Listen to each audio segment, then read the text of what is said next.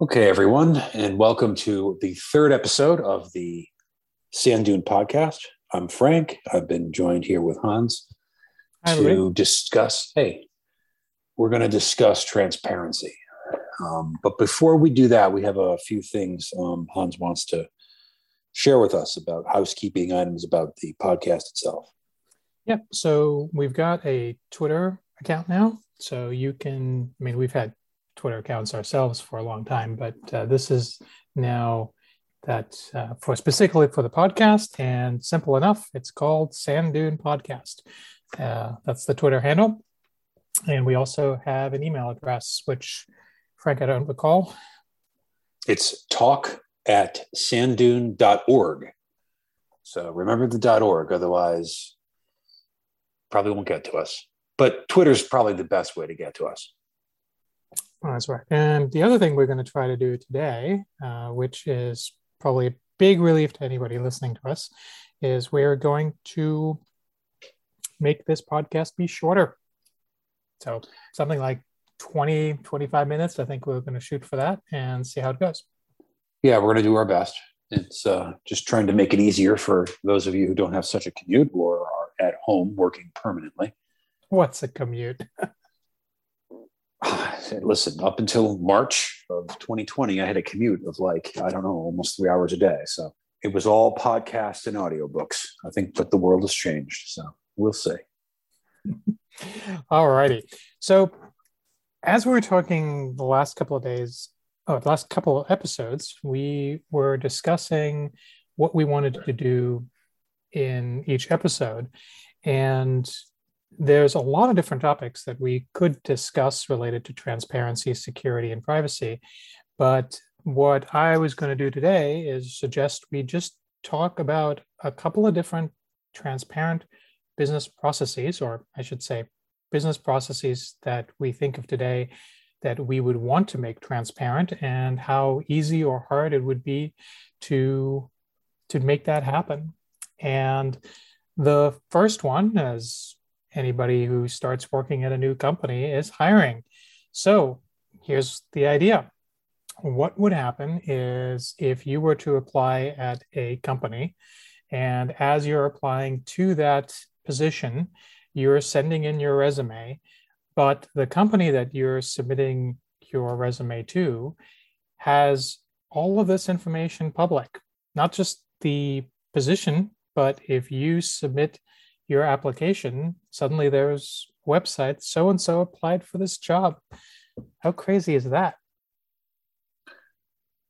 That's pretty nuts. And as a business, as a job candidate, I would probably say, what is wrong with you?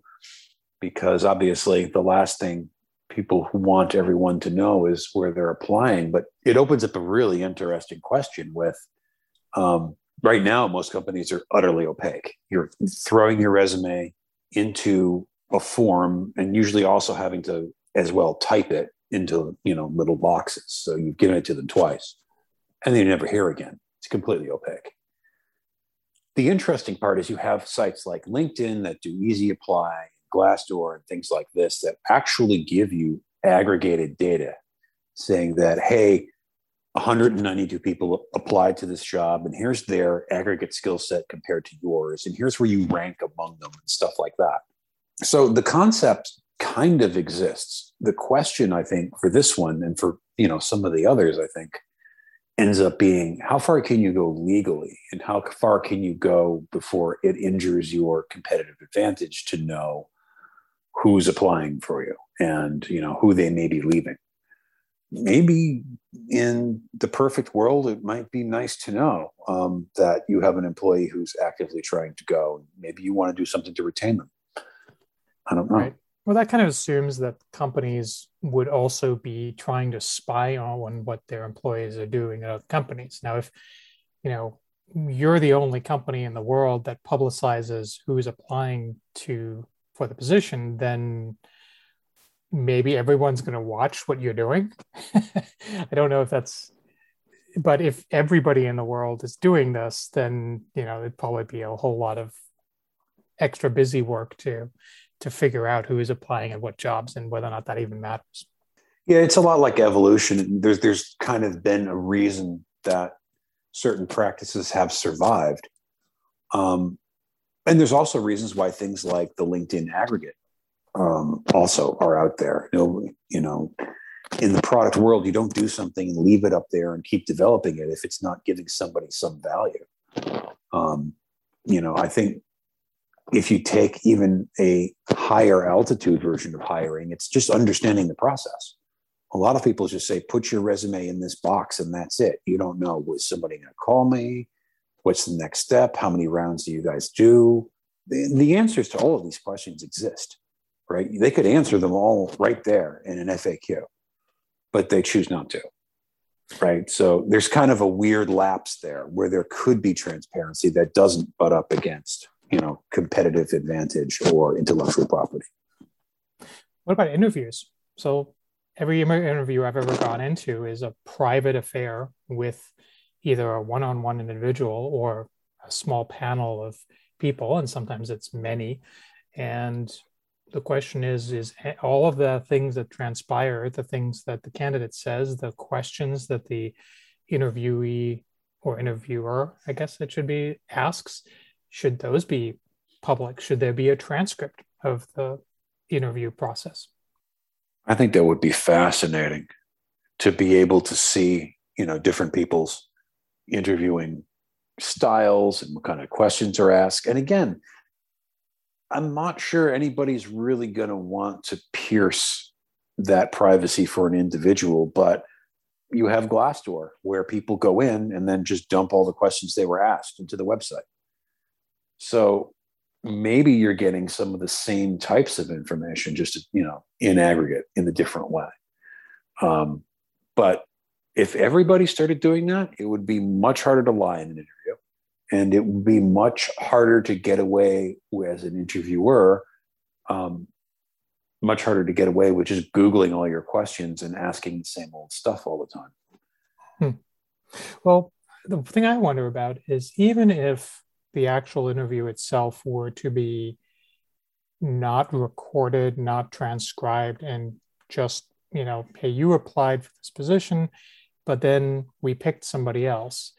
Now, the person who actually gets hired for the position and the person who accepts that position, not always the same person, because sometimes people choose not to take on the job, but the question would be, is there any benefit to the rest of the team that you're going to be working with who didn't get to interview you to actually see? So you almost do a post-publication, hey, by accepting this job, you also accept the fact we're going to take the interviews we did with you and make them public. I think that would be helpful to groups who want to know more about the people who are coming on. And if this was a practice company-wide, obviously anybody could see anybody's inception into the company, what they had to say. It would cut down on nepotism. It would cut down on identifying managers who don't really know what they're doing and can't really interview very well. It's interesting. I think there's a theme that's developing here, which is these things need to be kind of done consistently across a wide population before they become like super useful. And the other thing that's coming out of it is that people are already trying to do some of these things in aggregate. And obviously there is some kind of value for it because people have built entire business models around it. Glassdoor, Comparably, some of the other competitors out there. So it's interesting. Is this the end state of the market, or is it going to get more transparent as time goes on? Well, I'm going to skip the candidate selection process unless you really want to talk about it. But we could do a whole show on that. So let's do that later. Yeah. So that's one big challenging question. But in general, communication that the business has with others, right? So today, a lot of consumers will post to Twitter and very publicly say, hey, company, what about this? So there's the assumed, hey, I'm doing this in public. And if I send an email to a company, well, then there's sort of an assumed privacy around things. And if I make a phone call to a company, there is certainly a certain level of secretness expected. But we all know that telephone companies know who's talking to who potentially. We know that email can potentially get intercepted. So what if all business communication between consumers and a business and between business and its businesses were to be done in a purely transparent manner? Is that possible? Well, it's interesting. It certainly depends on what the subject of the communication is. I mean, you do sometimes run into things that are regulated, right? There's personally identifiable information in certain industries that you need to keep secret. There's certain customer supports things that need to be, a secret. But you also see, again, examples of people conducting external communications already on social media. And not just the big announcement, not just republishing the press releases, but actually rendering customer support in tweets. I've seen it happen. There's a few people I know who seem that's the only way they get support is they don't call a number, they don't send an email, they actually tweet at the company. Like, the top of my new, shake cup doesn't align properly and the shake leaks out. Right. And so this guy actually went and tweeted at the company. He's like, what's wrong here? Are they all like this? Can you send me a new one? And they're going back and forth right there on Twitter in public. Yeah. I wonder, do you know anybody who's ever had to do it that way? Because it seems like a fascinating, new way of having to always kind of be a bit on your toe with what you're going to say. And you must get trained in order to do that, or you almost don't care what comes out. What do you think? From the company point of view, most of these companies literally have a social media support group.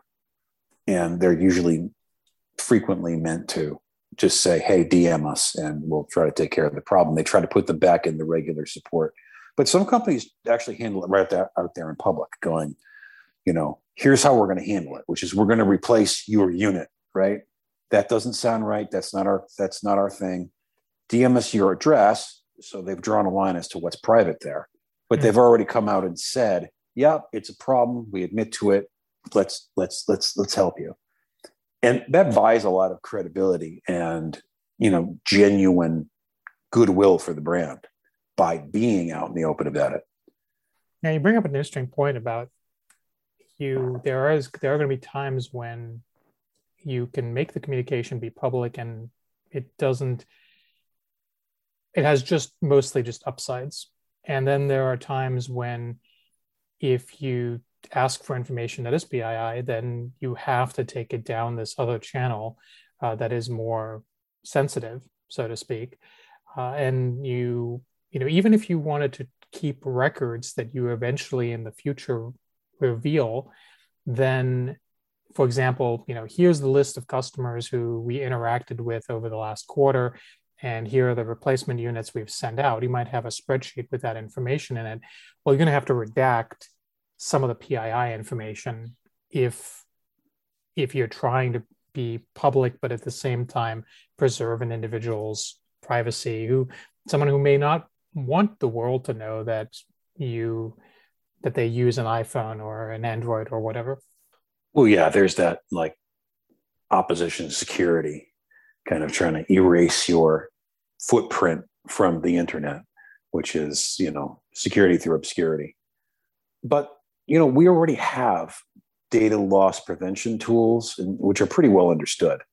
When I was working at a large financial firm, we were comparing them, and this was a decade ago when this stuff was new. And they've become so commonplace now that it would be trivial to have this built into both sides of the conversation so that people could engage in something and then the machine would stop them when they got too far, right? Or they said, oh, this looks like an account number, or this looks like it's private information. This should be redacted in some way, right? Our machines are smart enough to do that.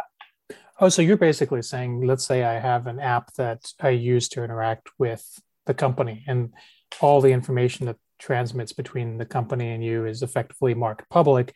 until there's some specific thing that you say this is going to be sent privately.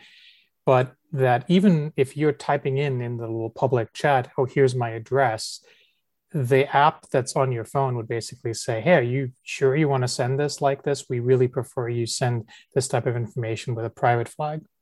Yeah, or the chatbot or whatever. Because I can tell you there was somebody else we looked up on Twitter for whatever reason, and this person was not very technical. And we wanted to see if this person had ever been on Twitter, for example.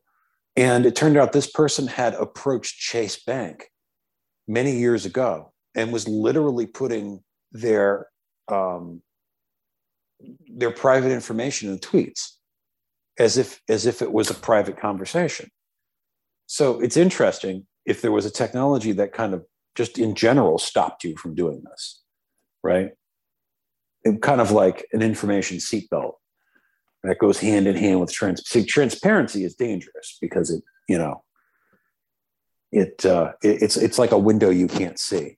You run into it if you don't know if it's really there. But there can be curbs put on it so that if you get a little too private, the machine can stop you. Because like I said, this guy was putting account numbers right on Twitter. I think they're there to this day. To this day, they're there.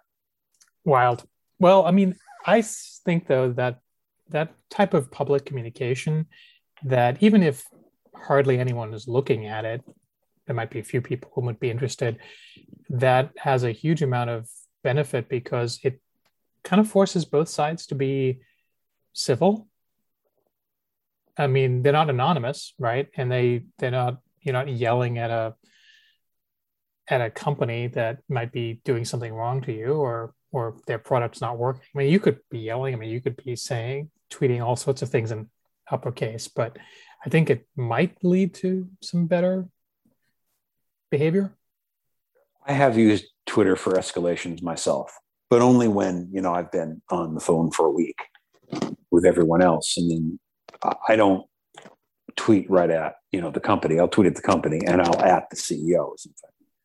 But it has to be really bad before I do that. It has to be really beyond the pale. Like in the last 3 years, I think I've only done it twice. But it's interesting, yeah, if they're out there in a public forum, just to see that these people are reactive to you is a huge goodwill builder for your brand. And I think the interesting question then becomes how a company that's making all this information public makes it public. Is it a section of their website? Is it a free text search? Is it just a giant outline? And I'm not sure we have the answer to that, but I know we keep talking about making things public, and that's great, but what form is it going to take? Where do you store it and for how long? Yeah. Exactly. Yeah. How long is that useful? Okay. Well, I think it's fascinating concepts. The question is, do we need to implement it and try to implement it in order for us to actually see if that works? Or should we just try to find companies that are doing it this way and talk to them? I think it's both. I think we absolutely have to do research on who's done what and how they're doing it. How do they've moved it into their process? Because obviously all this stuff comes with a cost, but is it really all that much different than the cost they have now? You already need to keep, certain things in certain industries, and probably all industries, for a legal hold for a certain number, 7 years, 10 years, something like that. Financial stuff has to be held a certain way. There's a lot of regulation around certain kinds of information that means it's got to be accessible. Mm-hmm. It doesn't necessarily mean that it's private. So there's already kind of an existing framework for holding on to data. The question is, how do you turn around and syndicate that in a way that makes sense? And is it just publishing it, or do you add value to it, or is somebody else adding value to it? Right? Or is somebody watching the watchers? I think you've already identified the one point is that you're going to take communication that exists across the internet or some other electronic form, and you're going to make a determination: is this private? Does this need to be held privately, or can it be public? Now, the really neat thing is that in anything that is public, you now no longer care so much about whether or not this stuff can be leaked, right? So then the exposure of all the private information that the company keeps is reduced because they can now say, hey, we're going to keep only these type of things in our little secret vault. So we have a lot less information to try to keep private. And we got the rest of the stuff that's public, and we just need to make sure it's sort of authentic and, people aren't going in and messing with it. So it's got to be kind of fixed in some kind of historical record. But I think that's kind of fascinating. We do have two other topics that we had thought about talking about. I think we'll push those to next time. So how about we go to the news? Yeah, the news is fun this week, but I'll let you lead this one in, because this is just this one has me speechless. Last week we made bets on what was going to be this new name for the company that is a big social media giant. And what was the name that they decided to call it? Meat. Oh, Meat. You don't mean the restaurant. You're talking about Wendy's, right? Yes. Yeah, I was making a joke on the joke, a meta joke. Yeah, Wendy's, in response to Facebook's name announcement, decided they were going to rename themselves to Meat, which was... Wendy's is such a great Twitter feed. Well, I sat there and watched the likes on their tweet go up 1,000 every 15 seconds. And that was hours after they posted it. Meta is just... and it had a very Microsoft looking logo. And as far as I can tell, doesn't really mean anything, right? The metaverse users that they have number in the tens of thousands if they're lucky, whereas they have 3.5 billion, profiled psychometrically analyzed customers on the Facebook platform. So kind of trying to understand where they're taking us, because I guess time will tell. Exactly. Well, why did this podcast get titled "You Can't Even Trust a Pop-Tart"? What the heck is that all about? Oh, that was just to get to people to click on our little podcast. Actually, that's not true. The real reason is that Kellogg's is getting sued for a pile of money over Pop-Tarts. And you brought this to my attention, so I'll let the listeners know what it's about. They're being accused of not putting enough strawberries in their Pop-Tarts. And no, wait, I should say they're slightly healthier Pop-Tarts. There's too much apple in it. So there's a user or a consumer of these things who thinks that they're not healthy enough, which of course the internet just responded back to that with are you kidding me? These things aren't healthy. What are you talking about? What do you mean there's not enough strawberries? But, I don't know. I think this lawsuit will get thrown out and that'll be the end of it. I don't know. I think it's worth the humor value of somebody trying to make the point that, what's inside their Pop-Tart literally makes a difference on this level. But that's fantastic. Well, I think that brings us to the end of our show this week. I think we made it to 25 minutes. I'm not sure. Once again, send us your ideas for things for us to talk about. Tweet us at Sand Dune Podcast, or send us an email at talk@sanddune.org.